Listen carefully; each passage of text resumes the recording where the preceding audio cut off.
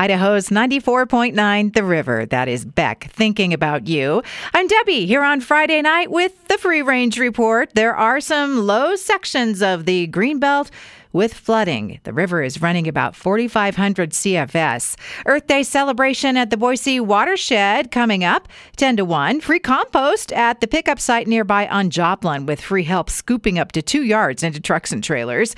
New data shows that the summer of 2021 was the hottest in our area of the country for average temperatures since at least the year 950. So let's not do that again, Mother Nature, okay? Because I got a bad feeling about it. Researchers at the University of Chicago have developed a new type of LED display. It's stretchable and it doesn't warp the view. Yelp's list of the most loved brands, the top is Trader Joe's. Also, Nothing Bundt Cakes. Kung Fu Tea and First Watch, those last two not to be found anywhere around here. From the Boise Foodie Group on Facebook, just want to say that the hummus man at the Boise Farmers Market is my new favorite person. If you know, you know. I don't know.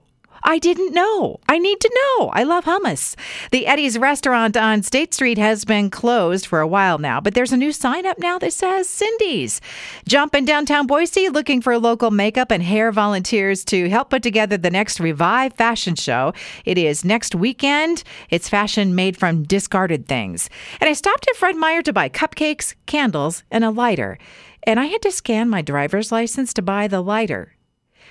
Is this new? Is it not really that new? Maybe I haven't purchased a lighter in a really long time. That's a wrap on the Free Range Report tonight. Past editions at riverboise.com and on Apple Podcasts.